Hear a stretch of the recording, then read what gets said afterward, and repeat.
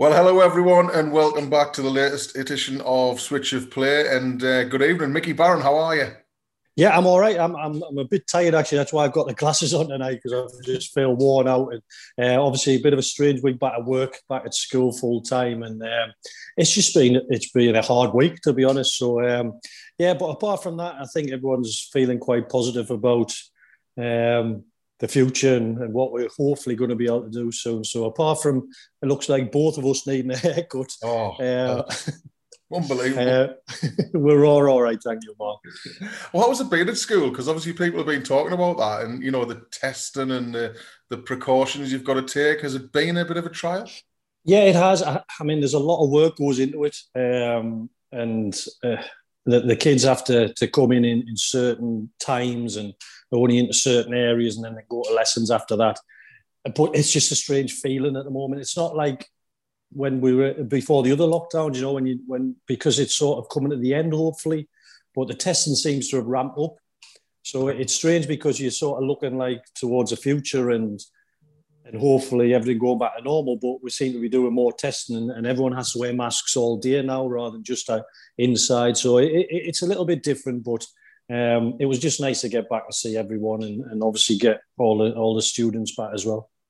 Well, hopefully, yeah, take our minds off everything tonight and then go back into the yesteryear again with our latest guest. I was just saying I've been totting up just how many player appearances we've had on Switch of Play over the period we've done it, and we've just passed 3,000, and that's without Chris Westwood tonight. He takes us up to 3,300 actually because he made 293 appearances, I think, for the club. So it's quite a lot of appearances to have on, isn't it?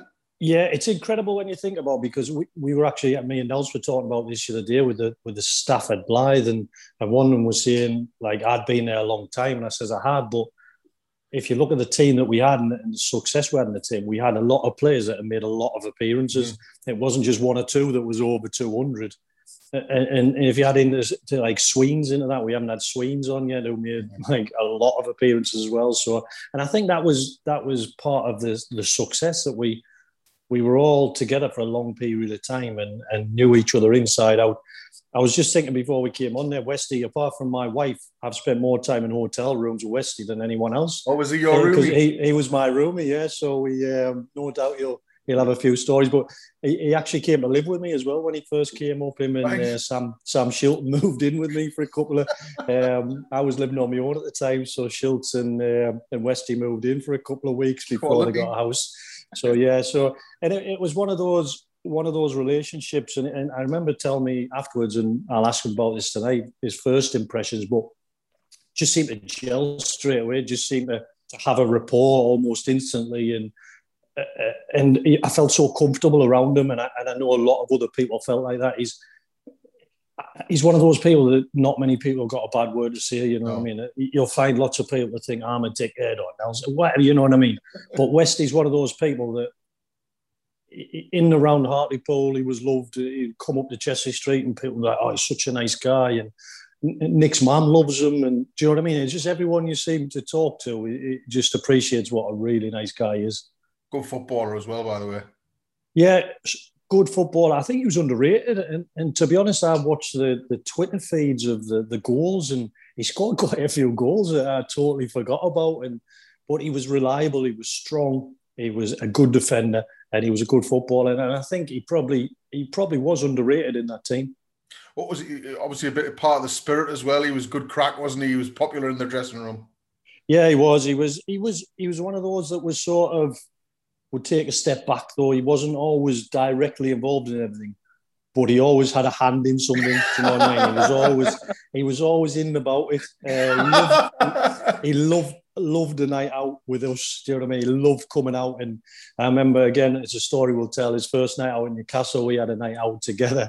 And but he enjoyed the social side of it as well. And I think anyone that was down Church Street at that time will probably tell you that they bumped into him, had a pint with him, had a chat with him.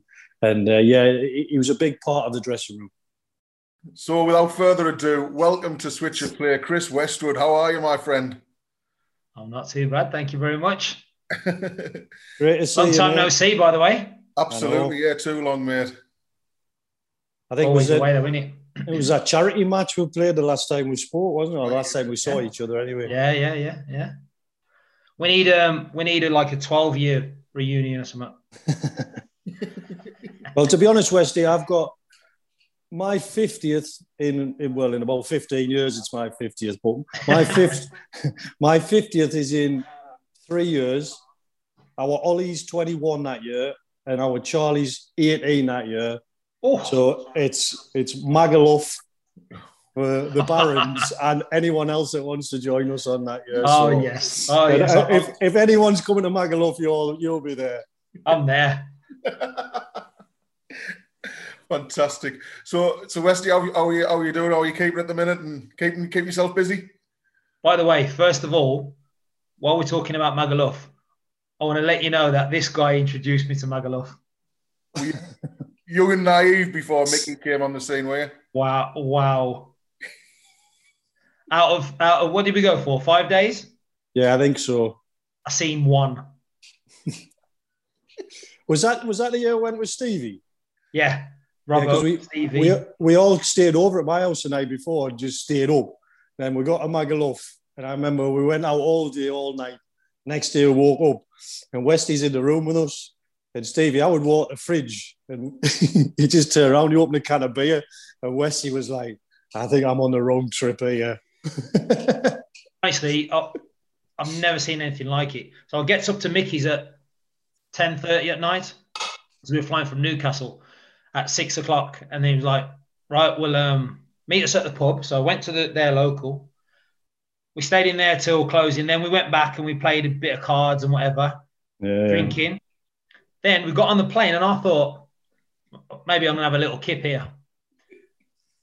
And I was like trying to shut my eyes, and I kept getting on the back of my head.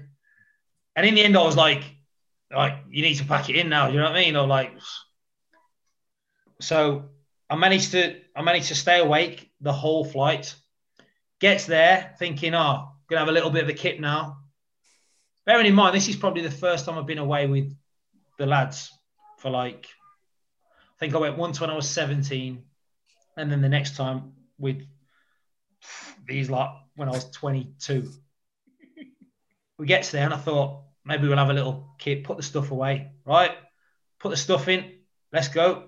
We're going down to Daiquiri Palace. I was like, what? Like, we're going now?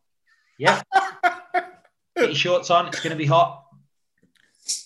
I lasted, to be fair, I gave it a good go because I lasted. Yeah, you did, to be honest. The whole of that day, the whole of the night. I think I was last man standing. But then the rest of the trip finished. Didn't even get involved. Like you said, I remember I had the quilt over my head. And all I heard was, shh. And I thought, nice can of 7-Up or Sprite. And I looked, and Big Stevie was walking towards me with a can of San Miguel, I think. And I just went, and ran to the toilet and spewed. And Bry was in the toilet, wasn't he? Yeah, he was. His name? Yeah. Man. And these that were like, right, ready to go. Like 10:30 in the morning. I was like, just leave me here, lads. I'll see you when you get back. What an introduction that was. That was the same trip where it was the same time when people started drinking vodka Red Bull.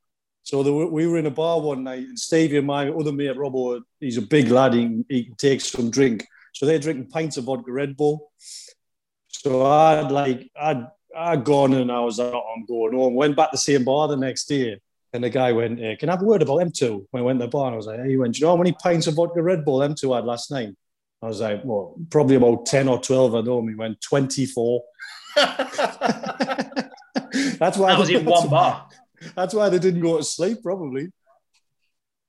Honestly, we went on that drinking tour, didn't we? What do you call it? Where you go from pub to pub. Like pub crawl. Yeah, we went on that with Pugger. Is it Pugger? Yeah, Pugger, yeah. So you've got these giant, like, Geordies. There must have been about 20, 25, but like all seem to be like huge. And we're walking down the strip, and people are obviously trying to get you in the bars. So this guy Pugger, he got the pub, any is it the Black Bull? Yeah, it's a Black Bull outside, Newcastle's ground. Oh yeah. So Pugger and his mate are like the Shearer's mates. So when Shearer goes out Newcastle, these lot are always around them in case there's any bother. So it probably shows you the type of lads who they are. Nice lads, like genuine lads, but they can look after themselves. Yeah, like took me in under the wings. But I just remember we're walking down the strip, and bearing in mind I've been on it all day, and I was thinking, probably going to go home in a bit. And anyway, the people that come out try and get you in the bars, they're coming out, do you want to come in here? We'll give you 2 for 1, blah, blah, blah. And I was like quite near the front.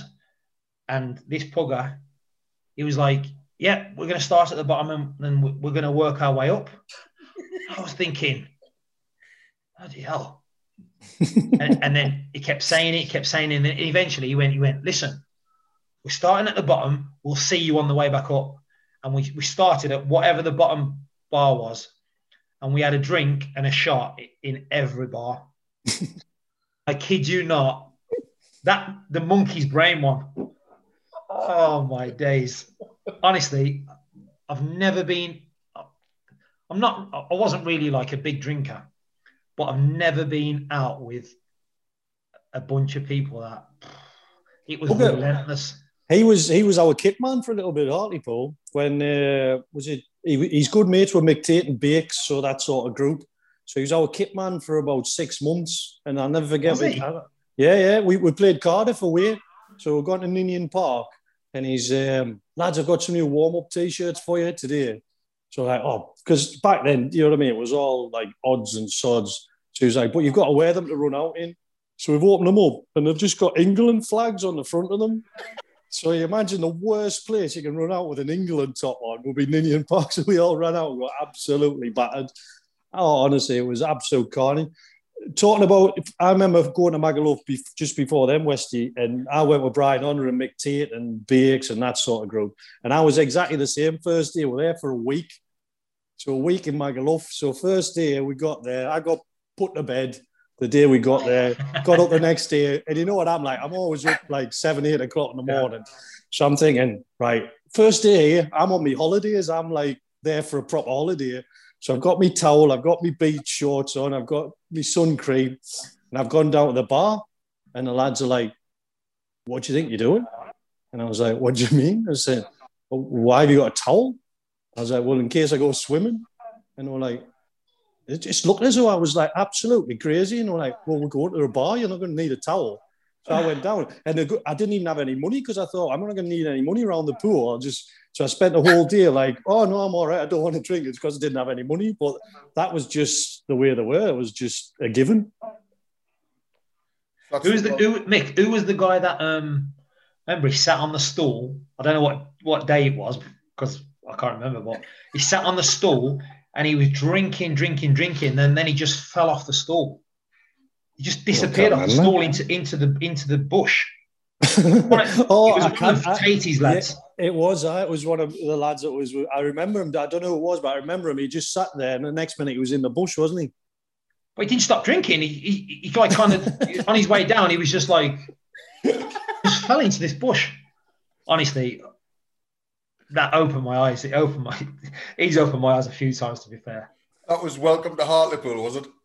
Wow. Unbelievable. I have to admit, boys, he did get a lot better when we went out, though. Oh, I'm unbelievable now. I'm unbelievable. Remember the first night out we took when I took you to Newcastle? But that's what I was just going to say. Oh man.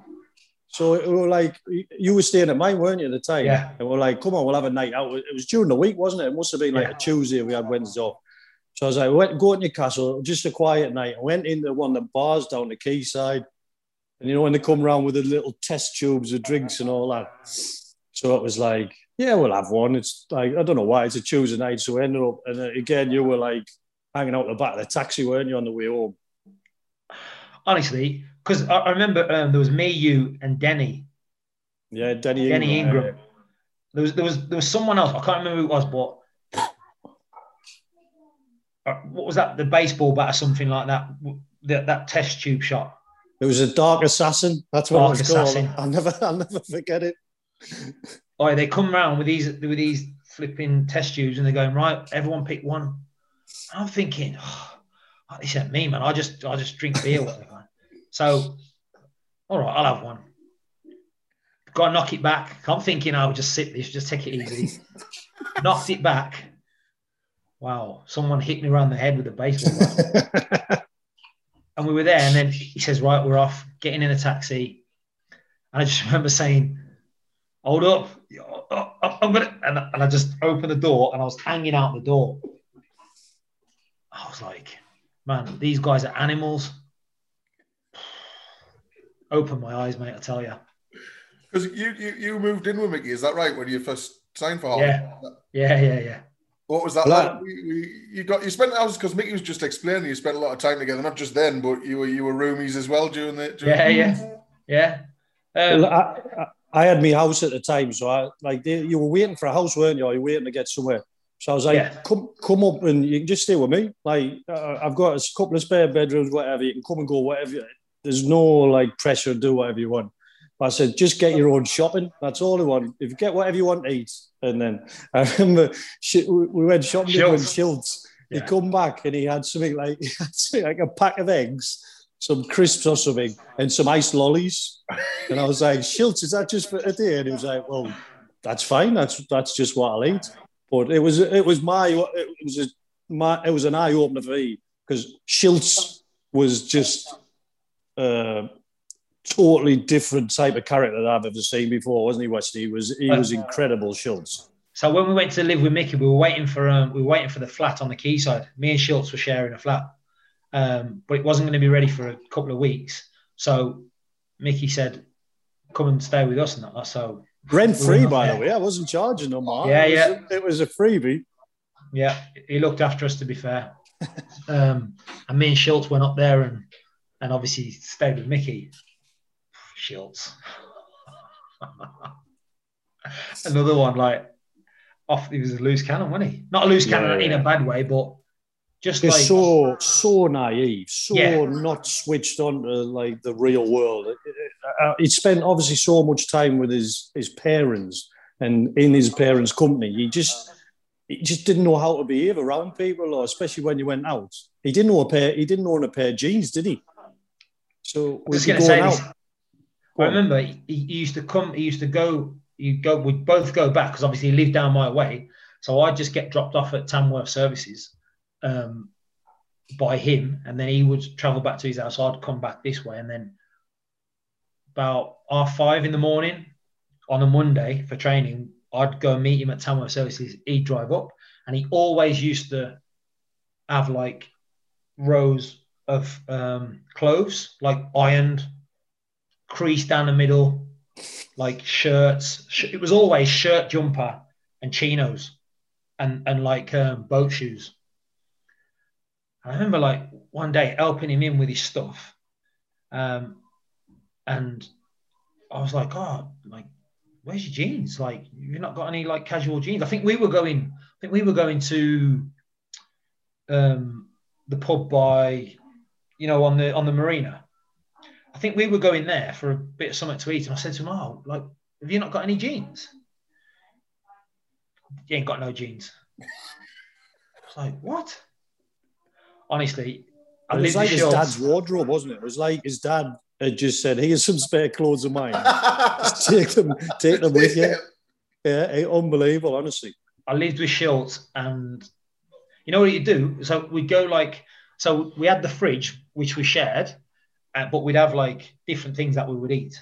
So we'd go over to the Asda over the road, and he would like buy a bottle of like champagne.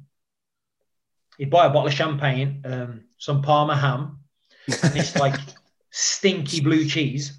That's all the stuff I like now. Yeah, and he would like in the flat. We obviously had to take everything else, so we didn't have no glasses. So the only thing we had in the flat was like a couple of pint glasses. So he'd pour himself champagne in the pint glass, and he'd be sat there rolling this this cheese in the Parma ham and eating the cheese and obviously sipping on his champagne, but out of a pint glass. Honestly, he was a funny kid. I remember, and I'm not sure I've told you this story before, Mark. We'll train at Hoffel, but round the back of Hoffel. So not where we always used to train, but round the back. Yeah. And he's the only person I've ever seen that during a keep ball session, so it's high intensity, people are flying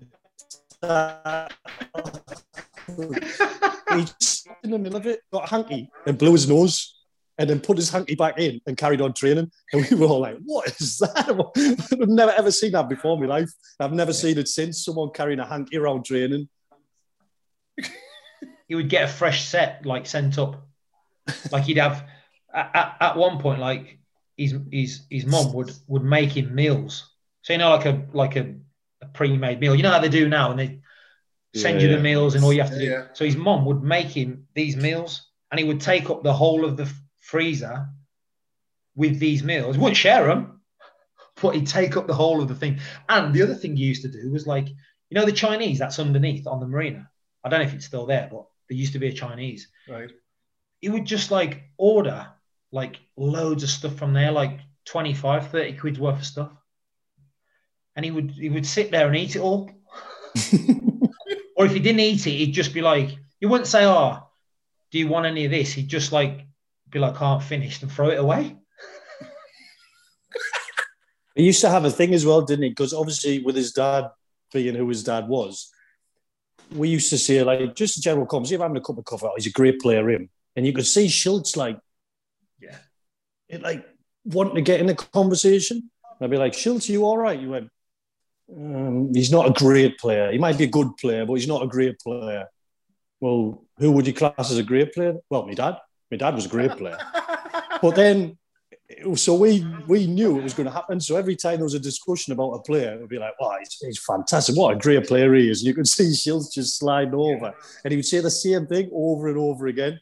He was just he had so many little quirks, didn't he? I remember being out down in Hartlepool and it was in the middle of the afternoon, we were in a bar. And if you can imagine the in-betweeners dance to that music, but with Schultz on his own, coming across the dance floor like that. And it's almost like he got unleashed into the real world without any life skills. I've never met anyone like him. I really haven't. Brilliant. I feel like we need to get him on. Do you know what? He stitched me up one day because we played, I think it was Mansfield. I can't remember who we played, but they had the player Isden Christie who played up front.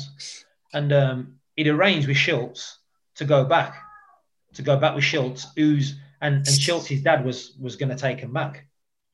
But that game, for whatever reason, Schultz's dad thought that, like, Sam didn't have a very good game and he wanted to talk to him.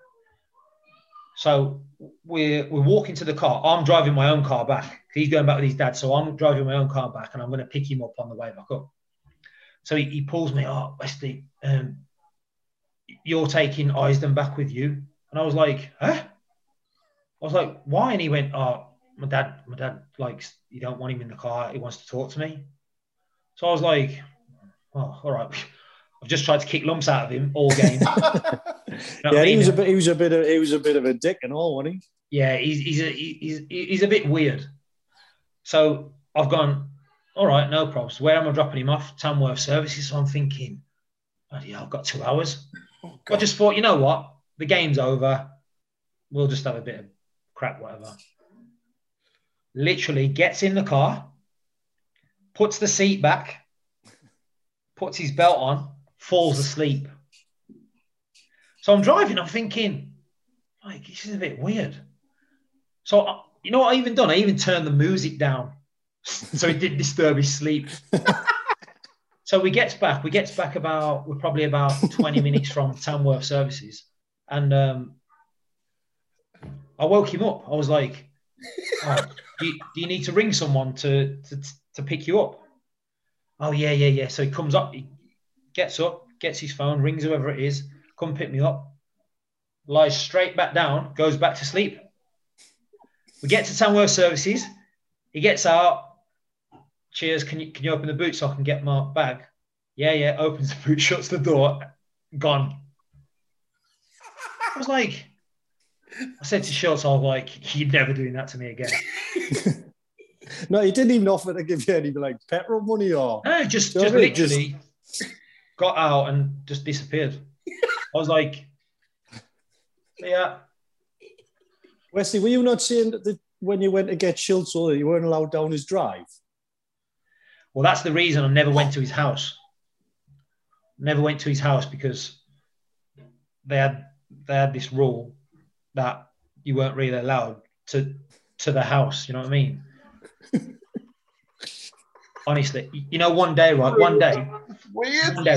meeting at 5:30, and he was never late.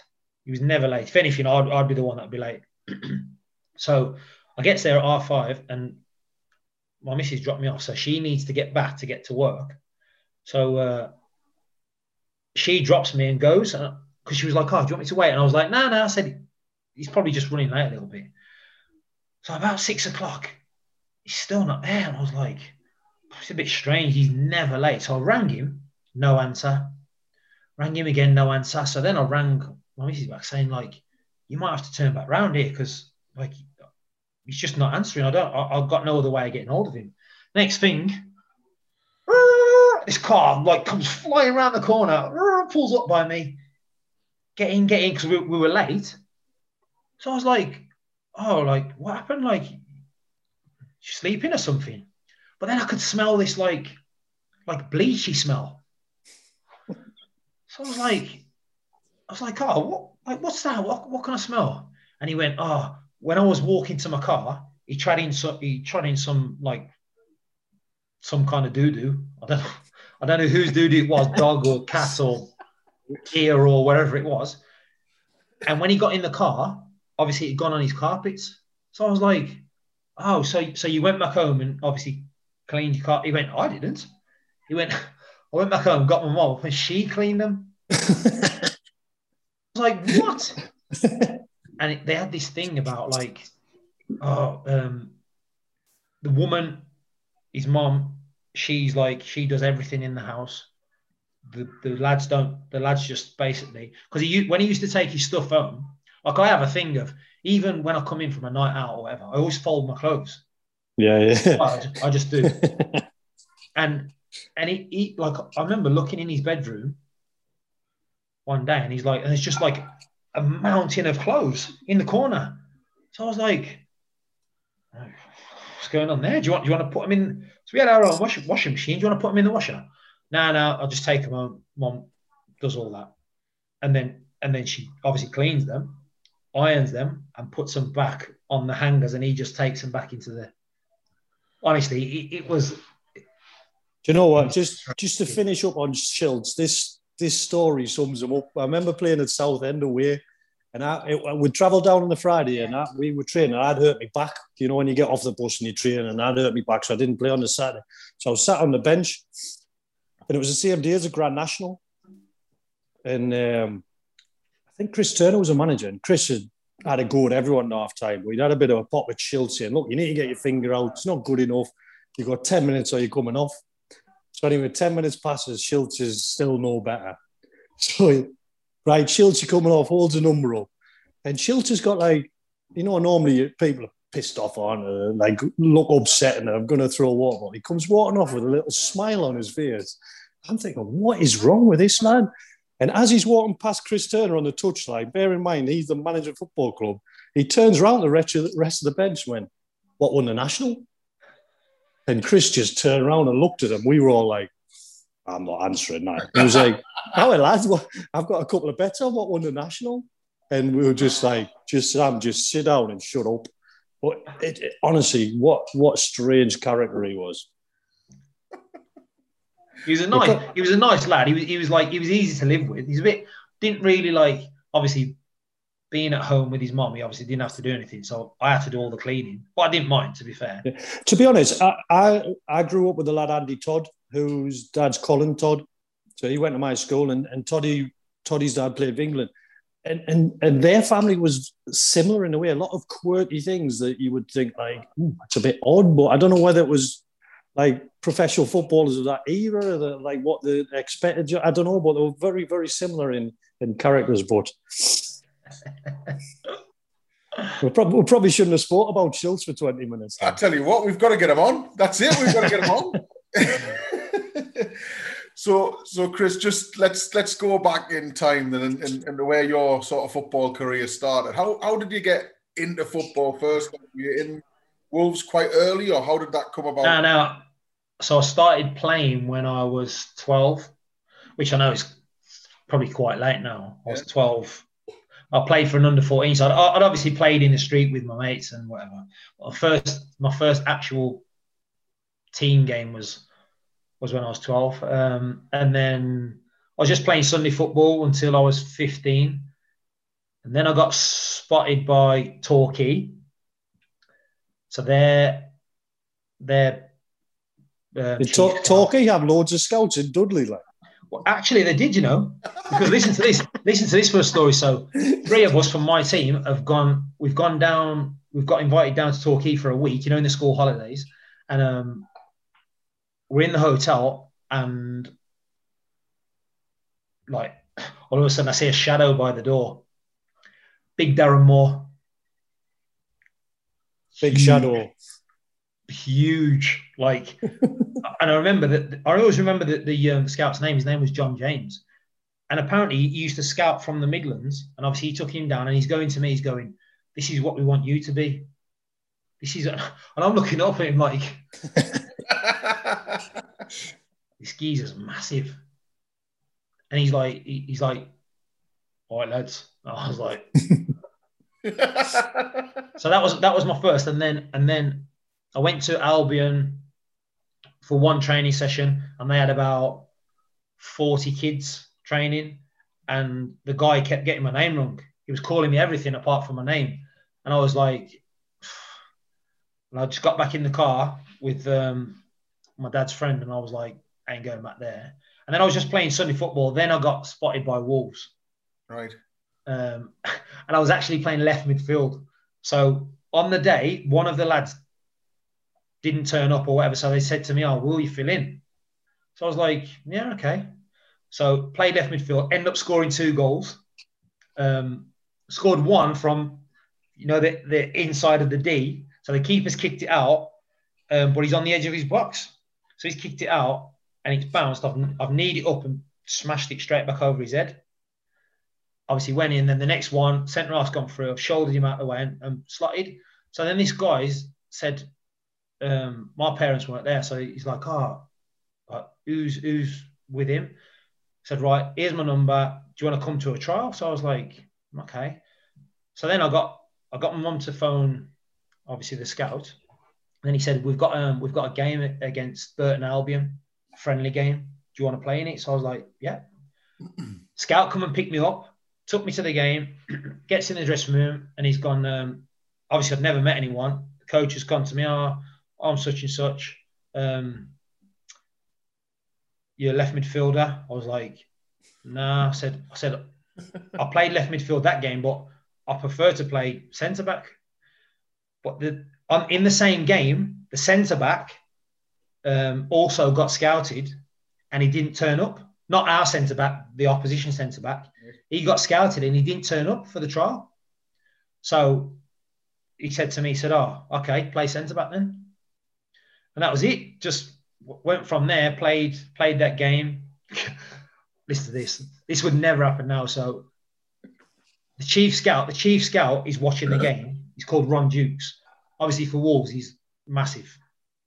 He's watching the game and he's dropping me home. So on the way back, he's gone, "Are you hungry?" I was like, "Yeah, a little bit." He's gone, "You want a McDonald's?" I was like, "Yeah, why not?" You know what I mean? So he gets me this McDonald's. We're driving back, gets outside my house, and he's gone, "You done well tonight. Like what we've seen." But he knew that Torquay were interested. He knew that they were like sort of. So he's gone, I've heard that you might be going to Torquay. And I was like, well, like, obviously I don't know. I don't want to because it's so far away. But so he's gone, "So what are you going to do?" And I kid you not, right? He says, "Take your belt off." So I took my belt off, and he got my arm, and he put my arm up my back, like, you know how the police would arrest you. He got my arm on my back, and he's gone, "What are you going to do if they get you like this?" And they say, "Right, sign the scholarship," because they'd offered me a scholarship. So I was like, I was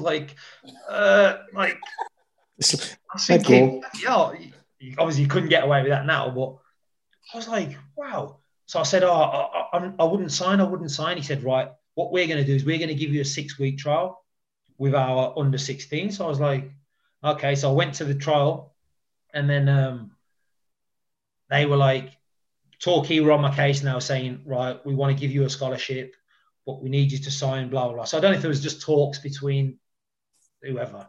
And then I said to Wolves, I said, I've been offered this by Torquay. I don't really want to go down there. Like, when am I going to find out about this? And they were like, you have to take the chance. Like, we can't give anyone any promises, whatever. So I just said, okay, I'll take the chance. So I turned down the Torquay thing. And luckily enough, obviously it worked out for me at Wolves. So I ended up getting a YTS back then, hey Mick? Yeah, proper apprentice. Scholars, isn't it? It's YTS back then. So who when you signed for Wolves, when you went in at 16, who else was in that sort of group with you that we might have heard of or we might know? So my year was Gavin Marn, who played for QPR and Watford. Carl Robinson. Yeah. I think he's a coach now somewhere in. I know he went to America and Australia. Was he the left back? No, he was a centre midfielder, Welsh lad. Oh, right, okay, yeah. Sunderland, didn't he? Play for Sunderland as well. Yeah, story about him. Not happy. At Wolves, me and him were like best friends. I even got into in a fight with someone over him. Well, anyway, when he went to Sunderland, we were training at that place we used to train in Sunderland when it was a gym. Yeah. Gym, when it was snowing and all that. We were at that gym and we were coming out, and I can't remember who I was with. I was with 4 or 5 of the lads, and he's walking towards us. And I always remember he got his hat on backwards. I hadn't seen him like for a long time. Got his hat on backwards, and he always used to have one trouser leg up. So I seen him walking towards us, and he had his clutch bag under his arm. So I was a bit like, it's Robbo.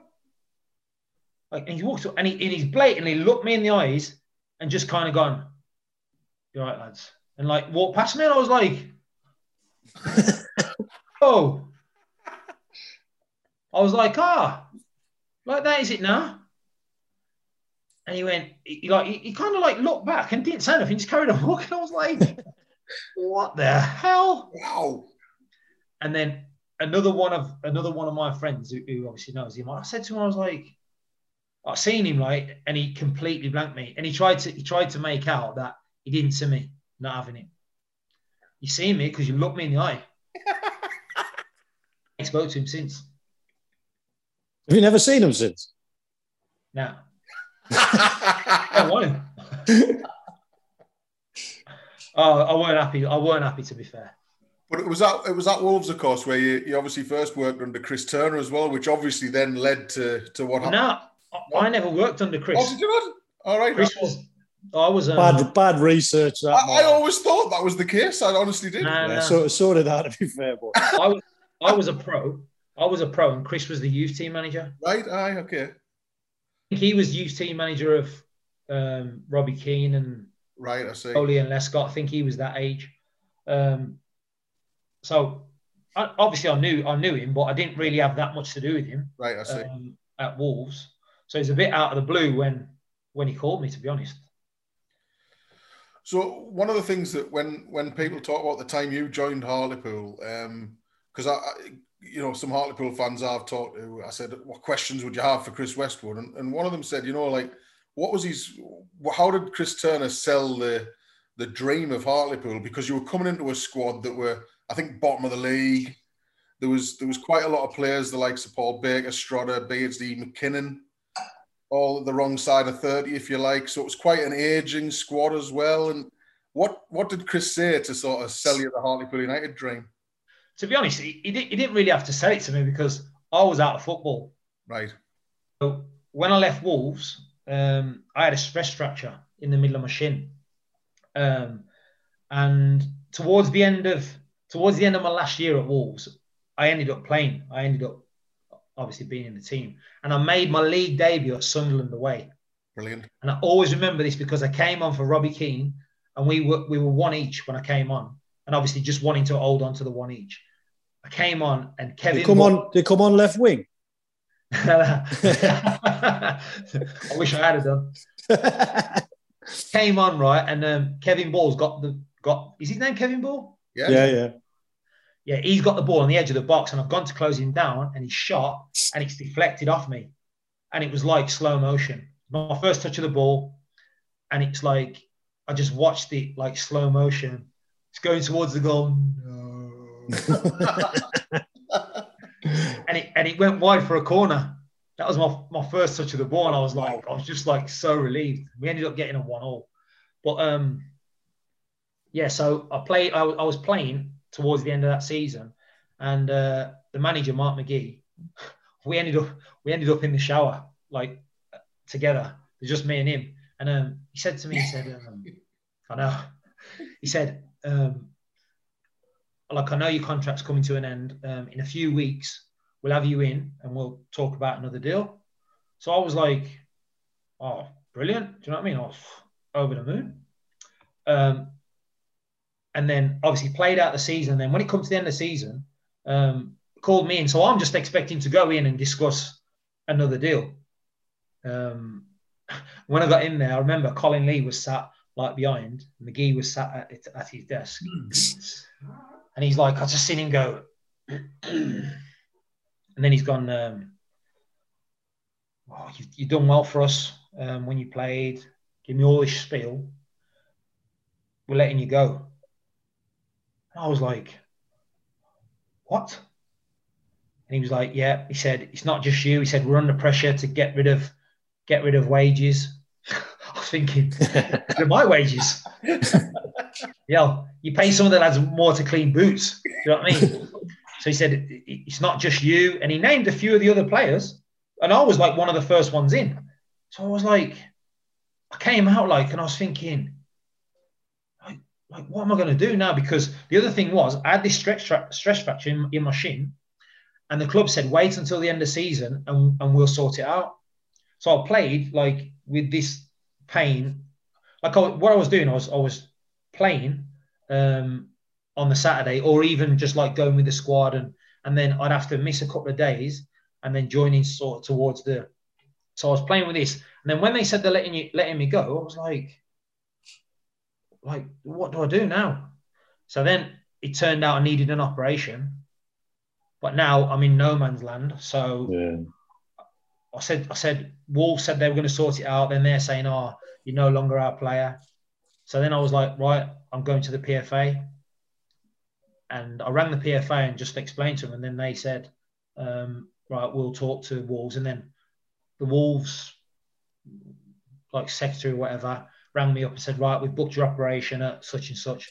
But it meant I was going to be out for because the more it dragged on, it was obviously dragging on into the start of the season. So it meant I was going to be out. So I had the operation, I was out of football, and then obviously it was about 7 or 8 weeks before the end of the season. So I'd not done anything. I'd not done anything. I was just working in my mate's sports shop. And then I get a phone call from Telford United, who were in the conference at the time. I think the guy was called Alan Lewin, the manager. So he rings me up. We've heard that you're getting fit again. Like, do you want to come training with us? So I was like, I was just buzzing to get back in somewhere. So the day I was supposed to go training, right? I'm working in my mate's sports shop, and there's these 3 girls like over the road. So I popped out to go and get a paper and some milk. And I thought you were going to say you had a number. No. So these 3 girls were over the road, and they all stopped, like, and they were all looking at me. I was a bit like, you know what I mean? I was a bit like, across the road, went into the shop, and they came by the shop door and was like looking in, And I just thought, oh, they're looking at me like because they like me or whatever. So then they gone, and then I came out, went back to the shop, thought nothing of it. And then about 1 o'clock in the afternoon, this old lady like walks through the door. So as she's walked through the door, I've gone, you all right? Can I help you? And then 2 coppers have come in behind her. And she's gone, that's him. And I've gone, I was like, she went, yeah, that's him. And I was like, that's him what? And the copper went, right, we're arresting you, suspected burglary, blah, blah, blah. I was like, what?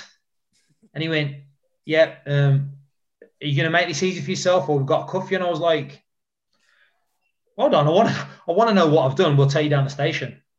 Where the shop was, so the station was like literally like a 1-minute drive. And at the time, it was like, you know, when Beatles about. Yeah.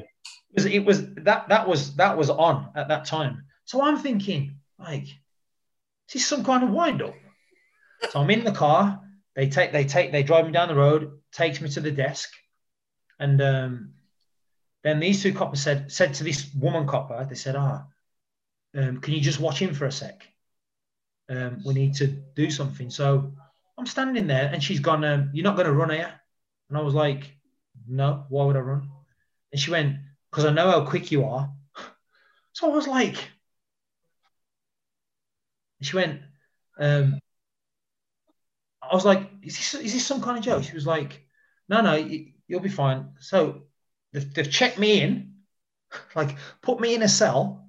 And I'm thinking, what the hell is going on here? And then it was like the door, you know, the little hatch kept opening and people like looking in. You're right. I'm like, yeah. And then this other like woman copper, she came up and she went, are you Emma's boyfriend? And I was like, now I'm thinking, come on. I was like, yeah, and the joke's over. So Beatles about, whatever it is, like the joke's over. I've got it. Like, by the way, I need to be out of here because I've got football training. You know what I mean? That day was my first training session. So I was like, so she's gone, no, you'll be all right. You'll be processed like pretty. And I was like, seriously, is this a wind up? She went, no. And she shut the thing. So then 2 coppers come again, take me out of there, take me to Stourbridge, which is about another 15 minutes away. Take me to CID. So I was like, what is going on here? I kid you not, right? Gets to, you know where they drive in? And there's like gates behind. And then they take you into custody. So it gets to there and there's about 4 or 5 coppers waiting like outside. And as I'm going through, I'm shaking hands. They're going to me, you all right, how you doing? Oh, like, and I'm like, I said, come on, someone tell me now, is this a wind up? Because like the joke's over, it's not funny anymore. And they were like, nah. Like we've watched you play, like we're season ticket holders. And I'm like, what is going on here? So I've gone in and then I get interviewed by 2 CID. It turns out that these 3 girls, one of them had said that I'd broke into her house the day before. She said apparently the person that obviously done it went through the window and she caught them as she came down the stairs. She seen them getting through the window and she said it was me. And I was like, well, it wasn't me. And where I grew up was like a bit of a rough estate. Do you know what I mean? And there is wrong uns on there. So I get the copper saying to me, oh, do you know such and such? Do you know such? I said, yeah, I do. Well, they do this and that. And I was like, well, that's them. I said, look, listen, I've been like brought up, not dragged up. Do you know what I mean? And I'm still thinking it's a joke. So in the meantime, obviously I didn't know this. They'd gone to my house, gone to my mom's house, because the girl said I had different clothing on in the morning. They've gone back to the shop. They've searched the shop. They've searched my mom's house. Obviously found nothing. Then they have to let me go. So then they've gone, right, you're free to leave. And I was like, well, how do I get back to my car? Where's my car keys? Like, where's my wallet? They were like, well, it's down to you. You have to get back. So then an off-duty copper comes up to me, just finished, and he's gone, come on, I'll drop you. So I gets in the car with him, and I was like, what was that about? And he said, the girl is adamant that it's you. And I was like, well, surely you can't just say that. So, and then he's gone. By the way, I don't think Wolf should have let you go. So now I rush back to my car and I'm going training. So I had to ring the manager and say, like, listen, this is what's happened. I'm going to be 5-10 minutes late. So when I gets there, they're out doing the warm. So I join the warm up. Then they've gone, right, get circle. You have the keep ball in the middle. Get in the middle. Tell the lads your story. I was like, no way. So then the lads are all like, oh, put your wallets away, watch your phones and all that. So I went and I had a training session with them, and then I played half a game or 70 minutes against Kidderminster Harriers. And I done all right. And the manager was saying, listen, we're coming up to the end of the season. Keep training with us and we'll have a look at you for next season. So I was happy with that because I just thought, chance to get back in. Then 2 days later, Chris rings me. I was like, oh, like, obviously I hadn't spoke to him. He'd told that Alan Lewin about me being out of football. So he kind of got me the trial. Alan Lewin had obviously said to him, I'd done all right in the game. And then he's like nicked me back and said to me, come up to Hartlepool. We'll give you a contract for 7 weeks. And obviously the rest is down to you. So I was like, I just jumped at the chance because I had nothing to lose. But one thing that did shock me was, like, when I did come up, I think I'm like quite naturally fit. Do you know what I mean? In terms of like running and whatever. When I came up and seen like the sharpness of someone that is actually match fit, and I played that game against Torquay, and I was thinking to myself, bloody hell, you bit off more than you can chew here. Do you know what I mean? Because it was like an eye opener. Avian was striker. That was the day he scored the hat trick, yeah. Yeah. Did you play that game in midfield, Wes, or did you play at the back? Because we had someone saying. I played centre half my first game, and then the next 2 games I played centre mid. Ah, right. Because someone was asking on Twitter about mentioning that you played centre half for a few games. I think we played Carlisle. I played centre mid. We played Northampton. So I remember getting in a bit of a thingy with Stevie, and I remember nailing him. Because my thoughts after the first game, I thought, like, I'm a million miles off here, and to be playing at the back, like, I was thinking, you can't. And then Chris obviously put me in midfield and just said to me, just go in there and like mash things up. So I've always thought from a fan's point of view, especially at like the lower levels. Obviously, when you go up higher, you need more than that. But I've always thought if you work hard and if you like get stuck in, the fans will naturally accept you. It's when like you give in. Do you know what I mean? So in my mind, after that first game, I thought, you know what I've got to do? I've just got to go and get stuck in, stick my head in, stick my foot in, run around, and see where I'll go. And obviously, I got a little bit fitter, and it worked out all right. Yeah, I remember. I mean, as I said before, we spent a lot of time together, like sitting talking, and I used to look forward to Friday night because I was like, get away from like the kids, have a good night's sleep. But we used to just chat all night, and I remember having a conversation about when Wesley first arrived at Hartlepool, and he came and sat right next to me, and I was like, not a problem, you know what I mean? Like, you sit where you want, but he sat like right next to us, and then afterwards we were talking about it, and he said, well, I had a quick look around the dressing room, and I thought, if anyone's going to be a racist, it's him with a skinhead, so I'll sit next to him. And you know what? So I was like, well, that's a nice way to start a friendship, isn't it? Do you know what? I've always done this. Like when I went in my mind, I'm thinking, obviously it's really the first time I've walked into a new dressing room to be like a fixture. I went in and I thought, I'm going to pick someone who I think is like pretty intimidating and may not like me. Yes. And may not like me. Do you know what I mean? And I'm gonna I'm gonna make them feel uncomfortable. I'm gonna force them to talk to me. And I remember walking around and looking around, and I seen him, and I thought, he'll do. You know what I mean? So I sat there and like, obviously I didn't know anyone at the time, and it turned out to be a beautiful friendship. I remember the first training session. What was your first? I had no kit. And like you just said before, Mick, about everything was just odds and sods. Obviously, Chris was trying to turn things around. Yeah. So I've obviously come from Wolves, even though I'd not played for 8 months or whatever it was. I've come from Wolves where someone just hands you your kit and then you just hand it back. And so I've gone, oh, like, lads, any kit anywhere? I was getting like a sock from there, Yeah, I have these shorts. And all I had on, I remember it was cold. I remember it was blowing a gale at Peterlee.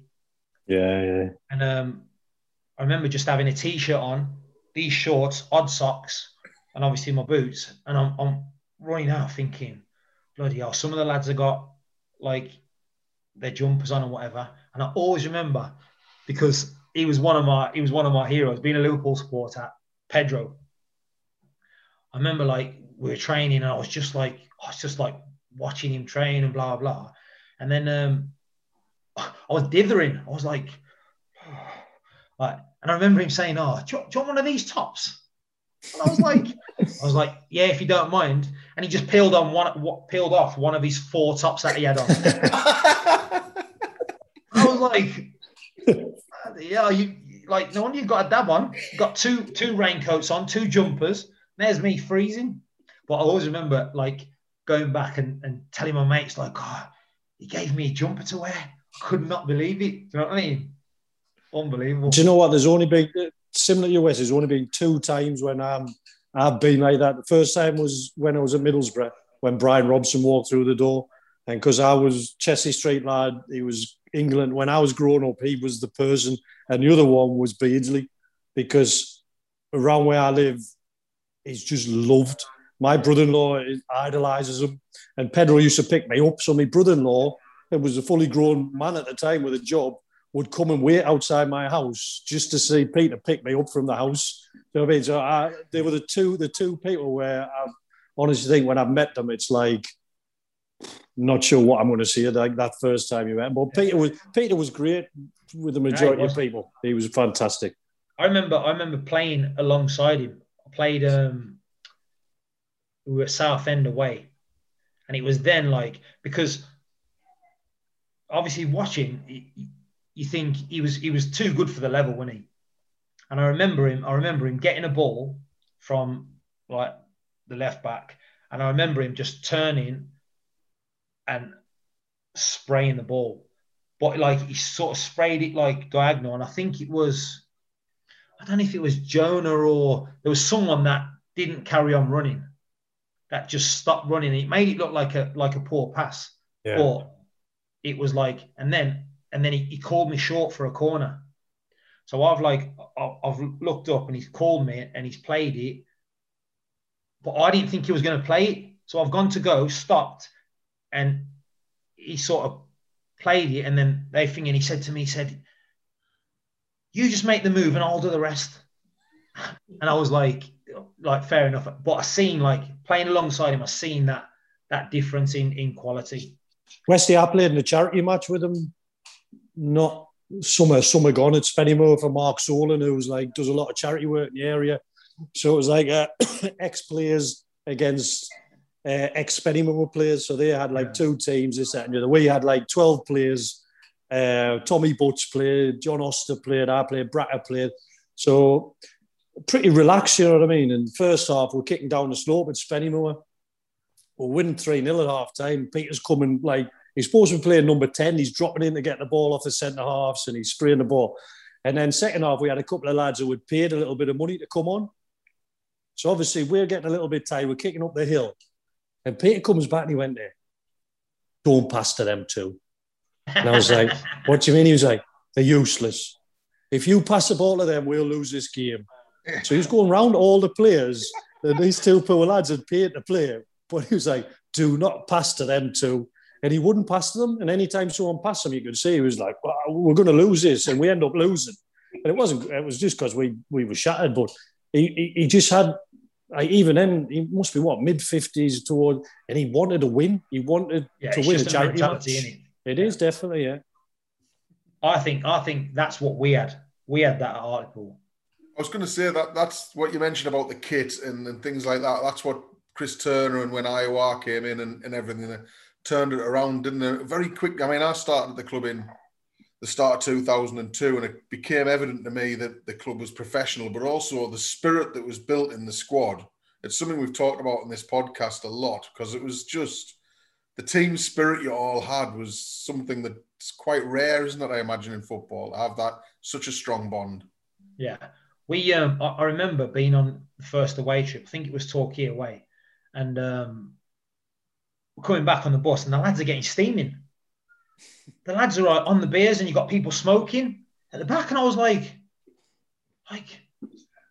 what is this? What's going on? And Chris quickly turned it around. Yeah, he did. He made it more professional, which obviously worked in the end, and he made it an attractive football club to come to. Do you know what I mean? Yeah, I think when you talk about the sort of the squad that we have and the togetherness that we have and we still have, it's so comfortable because you would do daft things. And I was just going to mention this when you mentioned it being in the middle of a circle before, Wesley. I remember being in Holland, and I think you lost a FIFA game or something. So, and when you look back, you think, why the hell did he do this? You know what I mean? So I remember the whole squad standing around on the training ground, and we were like, right, Wes, you have to sing a song. And he could have been, piss off, I ain't doing that. But they had the whole squad, and one of the lads were like, I'll say, boys to men, I'll make love to you. Yeah. So instead of just standing singing it, he's going round the squad and he's like going up to people, and it's comfortable, you know what I mean? And like no one was like, no, was he? You know what I mean? And I think it's because you have that togetherness and that bond that everyone was so comfortable with each other. We used to just go and take over places, didn't we? Yeah. If we ever went out together, like, I know this has been said before, but people used to want to join us. We used to create such an atmosphere that others would just be like, I remember going down to the Dakar Palace, and there'd be like big groups of lads, big groups of lads. And we would always sort of worm our way into sort of centre stage, didn't we? We'd always have the chairs right by the thingy bar. And we'd start the songs, and there'd be the games, and you just see people like looking from other teams or the big groups looking to join with us, and we just created such an atmosphere. No matter where we went, even go to the PFA dues, we'd go down on the Saturday or on the Sunday, and we'd create an atmosphere. Anywhere we went to Holland, and obviously it was all a bit like calm and collected. Everyone was outside sipping their coffees and that lot. And then you just hear a big noise from the group drinking the beers. Do you know what I mean? But it was never like, oh, anyone going out for trouble. It was just, we all stuck together, and it was just hell of an atmosphere. I remember a couple of years ago when I was at Children, we went, and it just carries on from the story. We went down to play Basford. Is it Basford United? Yeah. In a pre-season game? We stayed over. That's Gandhi's thing, isn't it? Well, their manager at the time was the guy Martin Carruthers, and his nickname's Gandhi, and he played for Darlington, and we used to see him in Magaluf. And he would never be in a big group, would he, Gandhi? He would have one or two with him. So he would always come over with us. And one day he'd come down to Real Madrid top, and I think it was Tings got his top. He was trying it on. He set it on fire. Right, so Gandhi was gutted because it was his pride and joy. This real. So it must have been 10 years later, maybe even longer than that. I've walked into the ground. Is it Beresford? I don't know. You say Basford. Yes, Basford. Yeah. And I didn't even know he was a manager. So I've walked along with the other people from Shildon, and he's just stopped in his tracks. And he's like, "Nah, you Hartlepool boys, nah, you ain't coming in here." And even afterwards, we sat in the bar having a couple of beers, and he was like, "You have never seen a squad like this one." To the chairman of the club and like his other coach, he was like, this squad that this lad was in is the best squad you have ever seen in your life. And you know what I mean? Like Westy said, people just enjoyed being around us and enjoyed, I think, how comfortable we were with each other. It was mad because when I left, so no matter what club I went to, I always found out when the lads were going to be in Magaluf. Because I remember we got promotion at Peterborough, and these lads had already booked up to go, and they wanted to go the week after or a few days after. So it meant me missing these lot. So I was like, right, leave me off that trip. Like, I'm going with these. So I went. I flew out. I think I flew out early, and I had the first 2 days with like the lads, and then I had the next 2 or 3 days with the Peterborough lads. I just said to them, I can't be there until such a time. You know what I mean? I remember when we won the league with Walsall, the club had paid for us to go to go somewhere on holiday, and gave us a budget. You know how many people wanted to go? Bearing in mind we just won the league, 6 people. 6 people. They were paying for it all. Everything was paid for. So we went to Iron and I got back. So I got back on the Thursday, and these lads went out to Magaluf on the Saturday. So I was a bit like, I can't really go because I've only just come back and blah, blah. But I'd already looked at like flights and everything. So I looked at these flights and like I was on my computer and I just dropped in. I was like, got in, man. Like the lads are all in Magaluf now. I think it was a Friday. Lads are all in Magaluf now. And my missus at the time, like, she was like, well, if you want to go, you can go. Like, it's up to you. Like, I know how much the lads mean to you and that lot.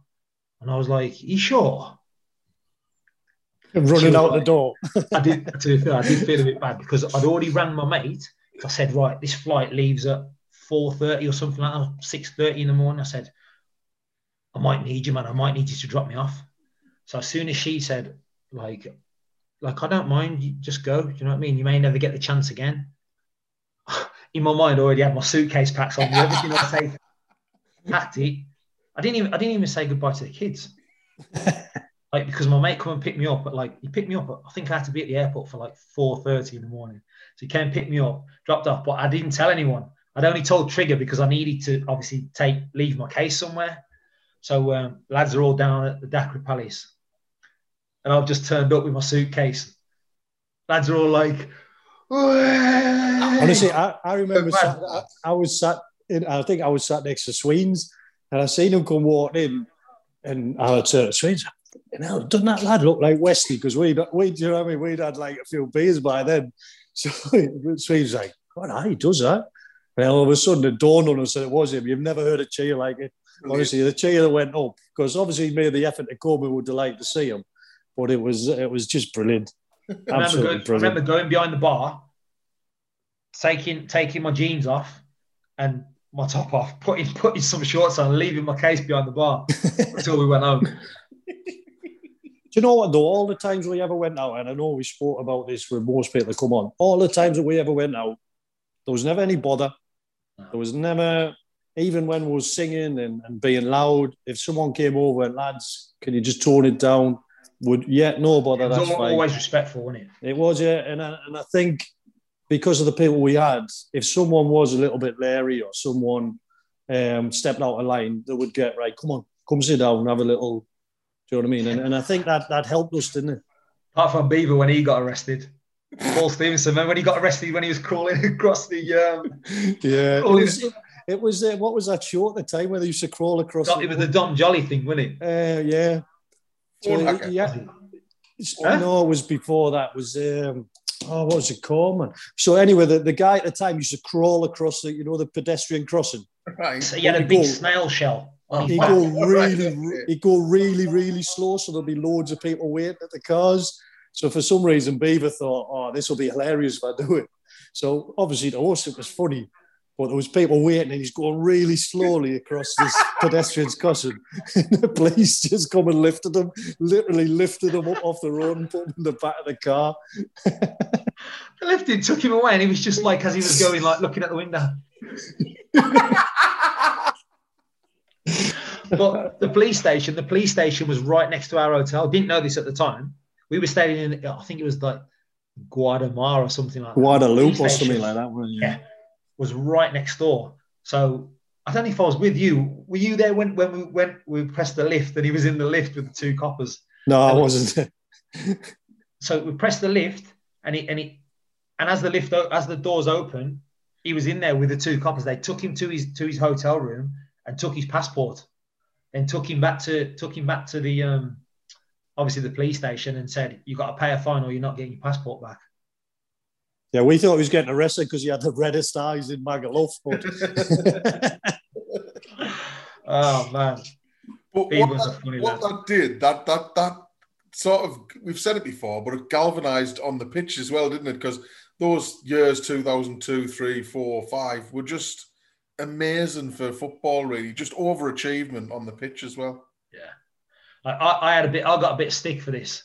I think I said it on one of our group chats about we weren't like, there was no one that like stood out. Obviously, Boydie stood out, but there was no one that really like was like massive. We all were just like not workman like, because obviously there was some lads with skills, but what we had, our attitude and our will to win, it got us points before we even started the game.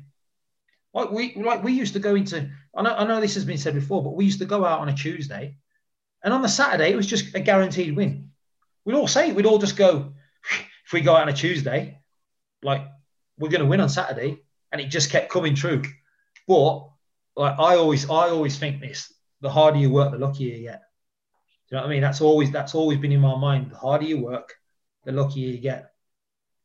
I think when you look back as well, though, Wesley, we used to train hard as well. You know what I mean? Yeah. Our training sessions were high tempo. They were intense. You had sort of 18, 20 people that were desperate to win, whether it was a game of head tennis, a game of table tennis, whatever it was. You had a group that was competitive. And I think if your training's like that, you take it into games, and whatever manager's there, the formation, whatever you play, you've got that basis for, even when the chips are down, you know that person next to you wants to win and wants to win badly. And I think that's what we had with that group, was that real mentality of people who wanted to win. You know, like with me, I've like gone through my whole career like that. Every day I used to train every day like it was my last day.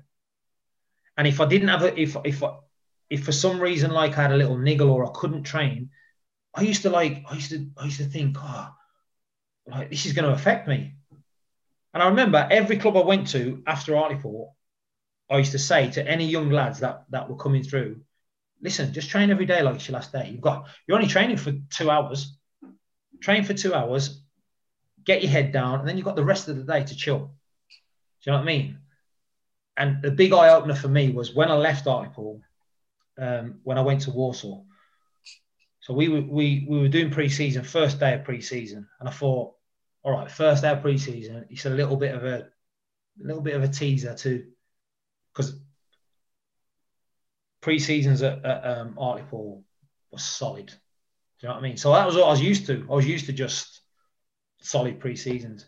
Goes to Warsaw. First day, not really anything. And I remember coming back and like going for a little run myself. I thought, like, I don't really feel like and then, so the next day, so we've gone in on a Monday. That was, I thought, all right, give them that. On the Tuesday, normally you train morning, afternoon. So we trained in the morning. And again, it wasn't like nothing neck breaking. It was, we've done that and we've done a few bodies and a few sit-ups. And then it's like, right, see you Thursday. And I was like, see you Thursday. And they went, yeah. Wednesday off, see you Thursday. And I was like, pre-season? Wednesday off?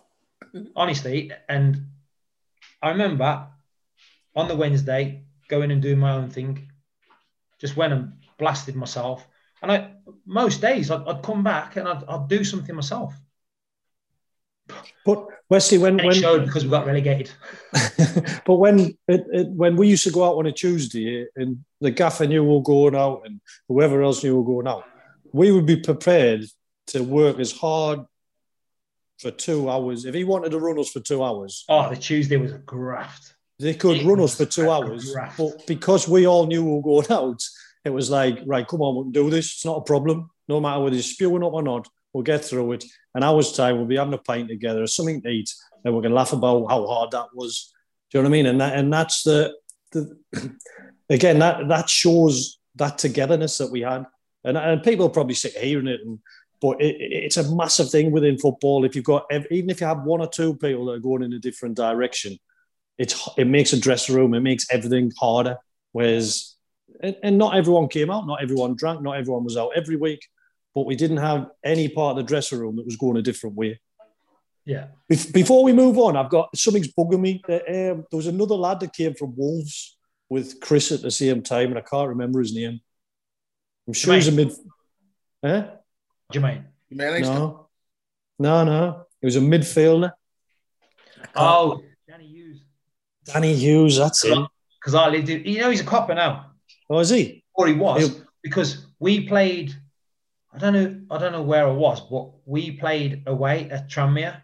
And just about to get on the bus, there's a bit of a theme here. Just about to get on the bus and I'll feel a tap on my shoulder. And there's this copper like standing there like looking at me. And I was like, yeah, what we tapped me for? And then he like took his hat off and smiled, and I was like, oh my days. Like I said to him, I said, how are you even a policeman? You're scared of your own shadow. Yeah. He was quite a big lad, though, quite wasn't stocky, he? Yeah. We lived together at Mr. Hornsey's house. Him, and Simon Miotto. What a combination that was. We lived together, and I always remember, right, Danny Hughes. So when I used to come home on a weekend, he used to stay up, and I always used to leave I'd just leave whatever it was in the cupboards. And whenever I used to come back on a Sunday, I'd open the cupboard, and there'd always be like a stack of money. And I'm like, bloody hell, he's at me Jaffa cakes again. What instead of just replacing them, he used to just leave a stack of money all the time. If I ever left Jaffa cakes, and he'd go through because he was quite a big lad. I think he used to, I don't know if he struggled with his weight. He'd go through he'd binge eat, and then he'd have cabbage soup for the next 3 weeks. I tell you what, not many Hartlepool fans will remember the name Simon Miotto, but what a character he was. He was an Australian goalkeeper. I think he'd been... he's an agent now. Yeah, well, I'm going to come on to that. He could talk the talk. He was like the gift of the gab, and he'd been at other clubs, and someone sent us a thing where he'd done some modelling for a double glazing thing, and he didn't have a care in the world. Honestly, you could say anything to him, and he just didn't care. And then he used to, the ball would go in the net, and he would dive after the ball was already in the net. He was a bit hyper. Way after. He was hyper, wasn't he? He was So anyway, a few years later, he turned up, right? So he'd gone from Hartlepool and disappeared off the face of the earth. No one seen him. And he turned up on the bench at Juventus. He was on the bench for Juventus. We were like, how the hell is he there? He couldn't get in our team.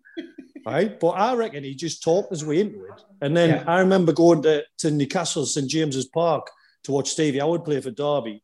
So I've gone to the Players' Lounge after, and I hear this voice, and I'm like, there can only be one person that speaks like that.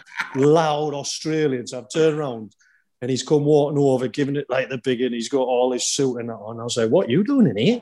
He's like, oh, I'm an agent now. I'm looking after such and such. And he was naming all these top players. I'm like, how the hell is he? But he could get in anywhere because he could just talk the talk. He was one of the worst goalkeepers that we ever had, but as a character, he was amazing. I used to walk in sometimes. So obviously we had a room each, and I'd walk into the lounge, and he'd be stood up against the patio window, but on his head.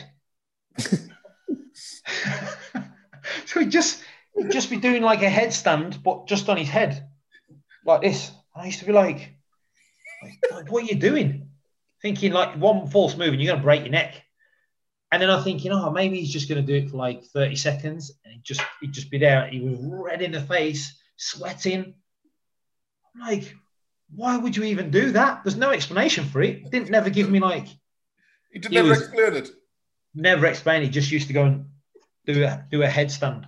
Well, I'm sure we'll come on to another Australian in a bit, I'm sure. But just talking about, obviously, we room together so if we were fit, we would room together. Everyone knew that.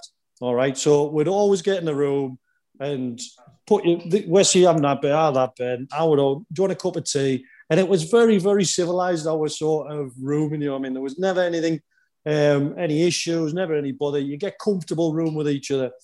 I would always go to bed early. Westy would have the telly on, go to sleep. I would always be up early. And it just worked, you know what I mean? And there was only one time where I ever got upset with him, only one time. And I'll never forget it. We're either going to pre-match or we just had pre-match. And I got to have a shower and I couldn't get out of the toilet and the shower room. I was like slamming the door. And anyone that knows me knows I hate being late. It's my biggest thing. I have to be on time. So I was stressing like mad and I just couldn't get out. And you put a chair up against it. I don't know why he'd done it, but he put a chair up against the door handle in the bathroom. So I couldn't get out of the bathroom. And he just you went down for pre-match, didn't you? And just left us there. It's the only argument we've ever had, I think. That's the laugh. That's the laugh of a man who'd do it again today. I don't even know why I've done it, to be honest. I don't. I remember coming out of the room, though, and I was sweating because how hot it is in the little bathroom. I was like, Wesley, I can't even play now. I'm not this, I'm not that. I feel like weak because I've been in the bathroom for half an hour. So he just sat there giggling his head off. But then he turned in a man of the match performance, so... Not sure about that. To be fair, ours was a formidable room. No one messed with our room. Yeah. They tried. A few tried. But some strong rooms, but... Utmost respect our room. Otherwise, we'd kick right off. What then, through Hartlepool, and obviously so many good times, Westy, over the time, what memories stand out? What games stand out? I have to ask you about this little period in 2004 when you just went goal crazy as well, by the way, when you just where I was on hat-tricks every week. I think you scored more goals in a fortnight than Mickey did in his whole Hartlepool career. All right, no, what's that all about? Yeah, I was on fire when it was just one after the other. I remember we played, I think it was Stockport and Ashley Williams. So I always remember that, like, people saying, because obviously he's from my way, and a few of my mates knew him from the Albion youth set or whatever. And I always remember him saying, like, we look alike.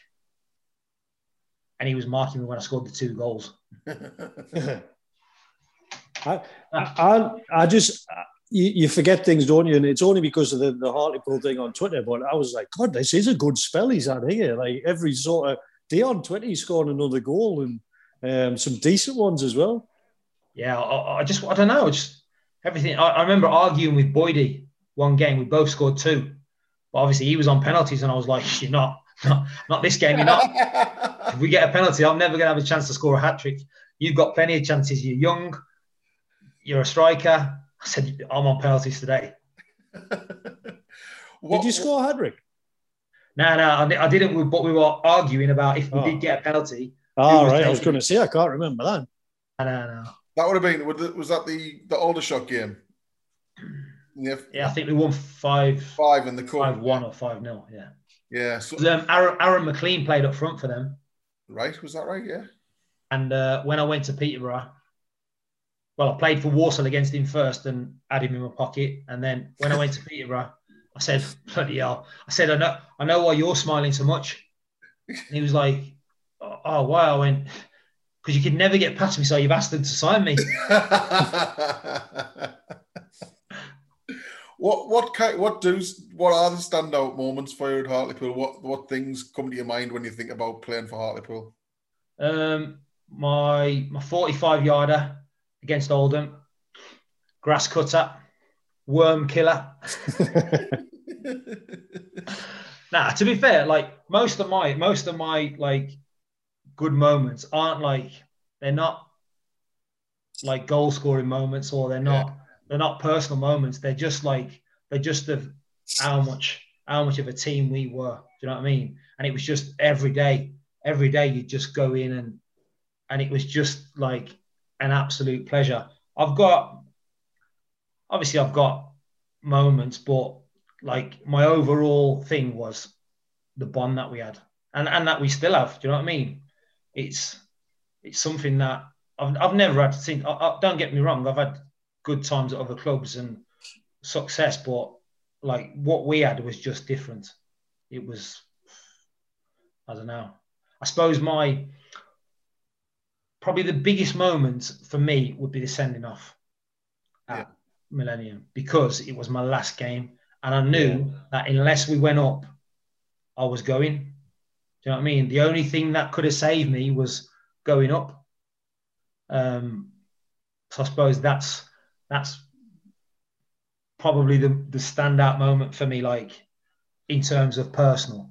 Yeah, I think we've had a lot of people ask about that, Mark, haven't we? Ask about. Yeah, absolutely. I mean, I've heard you speak about that a lot over the years. I don't know if you have. I don't know if you've been on the record about it. I don't know if you how often you've watched it. When the last time you was? I've watched it once.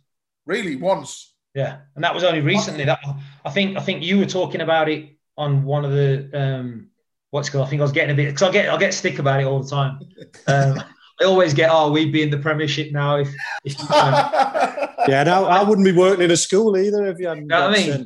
My deflection is, well, if Santa missed that penalty, do you know what I mean? We probably wouldn't have even had to play that game. We'd have probably already been up there. So now it was one of them things. Like, it was obviously heartbreaking, because I knew that unless we went up to the Championship, I was leaving, because that was the only way I could sort of get out of it. And I always remember this, because we were out, me, Mickey, I think Clarkey was there. There was a few of us there, and we were in, that pub on the quayside, the Aiken side? Yeah. The pub that's sort of down a little bit from there. It's like quite a fashionable. Yeah, to be honest, I don't know what it's called. It's changed its name about 7 times. It's right on the corner of the quayside. We walked past it the other day, and I was asking, was it Chase? It might have been Chase. Yes, that's it. Yeah, it's right on the corner. Yeah. We were in there. We were having a bit of a night out in there, and the agent that I spoke to, that was the final day of the deal, because I just kept putting like things in front of, like, I was saying, I'm not happy about that. I'm not happy about that, just to try and get out of it, really. Because what happened was, how it went down was, obviously my oldest lad, he was about to start school, and my missus at the time, she was like from down this way, and because we had the bond that we had at the club, I didn't feel like the need to like have any other influence around me. I was just like total football. Do you know what I mean? So, and she had a few friends, few of the other girls like that were friends and that, but obviously it was a bit unsettled. And it was just one of them, like one day she just said, if we get a chance to go back down south close to home, like, would you do it? Che's about to start school, and I want to get him settled at a school. So I was like, yeah, no problem. And then we played Walsall away, and they had Matty Fryatt was up front, and I think it was Joe Chim or someone like that. And I had a good game against them anyway. And then a couple of days later, gets a phone call off, Marvin Johnson? I can't think of his second name. He used to play for Derby and Stoke. He called me up anyway. I don't know where he got my number from. He just called me up, and he's gone, I've got this agent wants to speak to you. And I was like, oh, okay. I'd never had an agent. I'd always just sorted out my own deals. So then I says, yeah, tell him to call me. Rings me up. Merce wants you at Walsall. Oh, yeah, because Merson was there, wasn't he? So I was like, she was sat right next to me. So she heard the conversation. So I was like, okay, like, well, yeah, I'll consider it. Do you know what I mean? And obviously, the closer it got to it, so I've had talks with them. They're sorting out a deal. The deal was like, I'd have been better staying financially. Do you know what I mean? But obviously, it was this chance to go back home. So, I was in the bar with these lads, and I remember getting this final phone call. I'd put that many obstacles in front of them, thinking, they're not gonna like jump over all these. jumped over them all. It was about 3 months. It went on for about 3 months trying to get me. So then he's gone to me, right, yep, they've agreed to this. And I was like what do I do now? So I said, right, I said, the only reason I'm not going to come is if we go up. Agree to it. And like, that was the agreement. So I'd signed a pre-contract, which he hadn't sent off. So it hadn't been sent off. So obviously we gets all the way to the final. I'm praying we go up. My missus is already packed, ready to go. Do you know what I mean? And then obviously in the final, what happens. And that's why I was so gutted, because I knew it was going to be my last thing. But after that, so I tried for about a couple of weeks. I was going and seeing Maureen every day. I spoke to the FA. I spoke to everyone I could to try and get out of this deal. And the only way I could get out of it was if Merce didn't send off the form. So I remember like pleading with him. Like, he'd said to my agent, I'm going to make him my captain. Tell him not to worry. I was the same when I left Arsenal and joined Villa. Like, I didn't want to go, but it'll work out for him. And I said, listen, tell him I don't want to play for him. I was like, what more can you want? I said, he's trying to make me captain. I'm telling him I don't want to play for him. So, like, just rip the thing up. He's like, nah. He said, if they want you, they've got to buy you back for 50 grand. So I was like, I'm still in contract. My contract don't end until the 30th of June. And in the end, I couldn't get out of it. And I remember coming out of Maureen's office and like just being like gutted. The club like tried everything. Not to, obviously, the club tried everything to keep me, but it wasn't like, it was never financial. I'd have been better off staying. Yeah. Offered me like 2 years with an option. And then they said, you can change it to 3 years. If you want to leave after a year, you can leave. It set me up like a thing. Who's the guy that we used to work at Peterlee? Like quite a good-looking fella. Like Prescott. Yeah. I've gone to see him about doing like some kind of college like study thing, like in my spare time. So it was all set up. They'd got Che into a school in, I think it was Hart Village. And apparently it's like a really good school. They only have so many kids there. To be fair, they couldn't have done any more. But it was just the fact that obviously I was coming home, but the day that it happened, oh man, it absolutely like broke my heart. Do you know what I mean? I couldn't like. The thing is, it was like a double whammy, wasn't it? It was like you've lost out on that promotion, but you knew losing out on promotion also meant you were leaving the club. Yeah. Which, to be fair though, I know what you like, and if you put family first no matter what, and that shows that you've done that, because you could easily say, no, I'm stopping here because I enjoyed it here and I want to stay here, but you in that situation you put your family first, don't you? Yeah, well, you have to, don't you? Because at the end of the day, your career ends. Do you know what I mean? And it's one of them. Like, I remember talking to Scotty. So obviously he's calling me in now because he's going to get the job. And I remember he called me and said, I need to talk to you. So he calls me in the office, sits me down. He says, right, I've got someone going to come round to your house and going to give you £1,000 if you stay. And I was like, I said to him, it's not about money. I said, if it was about money, I'd have signed. You know what I mean? Like, it's never about that. We're going to, you get to a testimonial, we're going to do this, and this. And I was like, Scotty, it's not about money. Yeah. And then he said to me, he said, you're not giving me a chance. And I was like, what are we talking about? He went, you gave Chris a chance, you gave Newley a chance, and you gave Coops a chance. You're not giving me a chance. And I was like, I said, it's nothing personal to you. I said, like, I said, all right. I said, I'll tell you what then. I said, if we do well next season, if we done well and I stayed and Sunderland came in for you, gave you a 3-year deal, blah, blah. I said, would you say, oh, no, I'm going to stay because Wesley stayed for me? I said, no, you wouldn't. You'd go. I said, and would you take me with you? No, you probably wouldn't. So, like, I said, loyalty works both ways. And, like, I don't feel like I've not given you a chance. Like it is what it is. Do you know what I mean? It was just timing. It was the time of was right for you to leave at the time, wasn't it? Even though you might not have wanted to, it was the timing of what was right in the bigger picture for your family. So, like you said, it was never about the money. It was never about you wanting this, that, and the other. It was about that your family come first rather than football, and I think everyone can understand that, can't they? Yeah. Sorry, Mark. I was just going to move on to a bit of a lighter note, and we've had a couple of questions about haircuts. Okay. All right. Bracker wants to know, did you only get your braids because he had them in Magaluf? Yeah, that is a fact.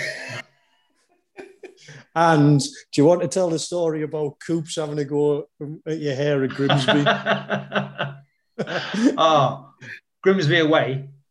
It's blowing a gale. It's absolutely peeing down with rain. And we can't get out of our half. So every ball that's coming, I think I might have played right back that game. Yeah, you did. Yeah. Every ball that's coming, heading it, and it's going, and then it's just coming back. So at half time, we're obviously not having the best of times. Coops has gone, and you, since you started growing your hair, you can't head a ball. And I was like, what's hair got to do with the ball? I said, it's like still hard underneath, you know what I mean? It was like, You know when Coops first signed, obviously turned out to be a great guy, but when he first signed, I thought I was out the door. Because even though I'd done well, he just kept bringing left centre halves in, didn't he? He brought Hopey in, he brought Scotty Walker in, Andy Jordan. Yeah. And then in that lead up to the first game, I hadn't played, and then you play the Newcastle game. And that's the game where they always say, don't read anything into this team. And I wasn't in that team. And then that was on the Friday. On the Saturday, I played in the Stiffs at Whitby. So I'm thinking, I'm not starting. And then we went down to Peterborough. Was it Peterborough? Bristol City? Yeah. Peterborough. Went down to Peterborough. I'm sat there thinking, well, I'm not playing. Names a team. We're playing 3 at the back. And I ended up playing. I was like, where has that come from? And then obviously we just went from strength to strength there. But when he first came, I thought, he's not having me here. Let's get bringing left centre halves in. He was some bloke to work for, though. I bet you obviously loads. We had some great laughs, didn't we? A lot of the things have obviously been mentioned already, but yeah, he was a top man. I think Scotty was always in the training sessions, always behind it, but he used to just liven things up, didn't he? Yeah. He was honestly, you couldn't have asked for a better person to be in charge of a group of sort of lads at the time that were close anyway, and he just came in. I was going to say, a lot of ours were, I think a lot of managers could have come in and we sort of ran ourselves, didn't we? Yeah. It's like you said, as long as the manager was kind of easygoing and not too regimented and I think that's where Scotty went wrong. Personally, obviously I wasn't there when he had his season, but I didn't think we needed too much. I think we were already set on a path and it just needed tinkering every now and again. And it sort of ran itself. And Coops, I thought, managed it absolutely perfectly. I think you got someone coming in trying to rule with an iron rod and it just didn't work. I think half the time because he wanted to come out with us. Yes. What a guy. So what things do you miss about Hartlepool and Westy? And someone said, is it the £10 all you can drink nights at Chicago Rock? Well, do you know, this another thing about Schultz? I remember taking him there, and we've gone in, and obviously you can drink as much as you want. So we've got steaming, and next thing you know, that song "Life Is a Roller Coaster." Oh yeah. So we're there at the bar.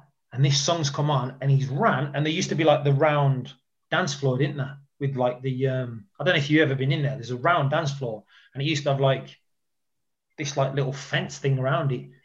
And he ran, and he hopped over the fence, and he slid on his knees, in the middle of the dance floor, and he started going, "Life is a roller coaster," and I was just like, "Wow, this is this guy's first beer."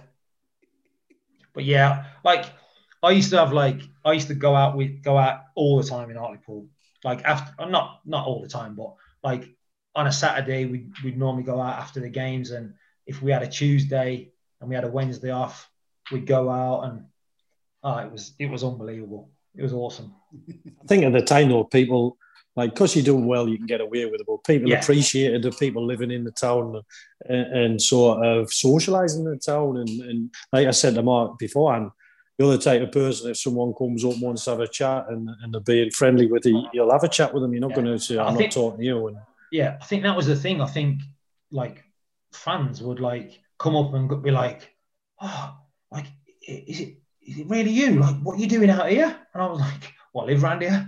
This is my local, so why wouldn't I?" And I'd be like, "Come on then, get the beers in." Do you know what I mean? And just people used to just come into the group. I think that's. Do you know what I remember about it is that you were one of the players at the time who, because you lived in the town, and I don't know, you might say this isn't true. This is my recollection of it, that every now and then you just call into the club for no reason. Just to have a chat with Maureen or to come and speak to people in the offices, because you lived in the town, and it was like there was an attachment there, wasn't there? Yeah, very much so. When obviously when my first game back, when I came back to Hartlepool and scored, like I remember when we pulled up on the bus, and I remember there just being like loads of little kids like lined up, and as I came off, they were like singing a song to me and cheering and that lot. And I remember getting off the bus thinking, like, I don't know if I can play this game. I honestly don't know if I can play. And obviously I was captain, and I was thinking like my heart was like out of my chest, and I just knew I was going to score, because we'd done all the set pieces, and obviously I'd heard about Collins. What's his first name? Neil Collins, yeah. Neil Collins. He was marking me, and I'd heard he was a bit of a thingy with the lads and that lot. And I just thought, like, I can see myself scoring. Do you know what I mean? And when it happened, I've never been so gutted to score a goal. I kid you not. I was actually felt down about it. I remember walking back to the halfway, and the lads are obviously all on me and that lot. And I remember thinking, oh man. I know it was weird. It was weird. And then obviously, like, to hear the fans like singing my name and clapping and that lot, it was just like, it was just surreal. Do you know what I mean? But I was actually gutted to score a goal. And then I thought, I've got to get through the rest of this game now. And I had a feeling that we're going to win 1-0. And I was thinking, I'm gonna have to keep people out here. I'm gonna have to. But then I was just thinking, listen, it's your job. Do you know what I mean? I'm still gonna have the friendship with the lads, and I'm still gonna have the rapport with all the people there. And just one of them. Well, Mickey, that was fantastic to catch up with Westy. He's one of them people, like you said right at the start. He's one of them people when you talk to him, he builds your spirits up, doesn't he? He's a great lad.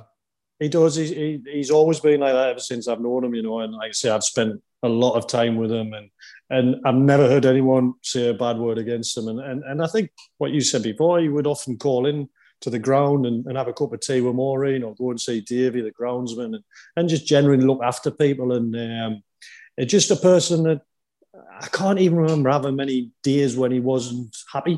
He's a happy person, and he makes you feel better about yourself as well. So he's a fantastic fella, but a brilliant teammate to have.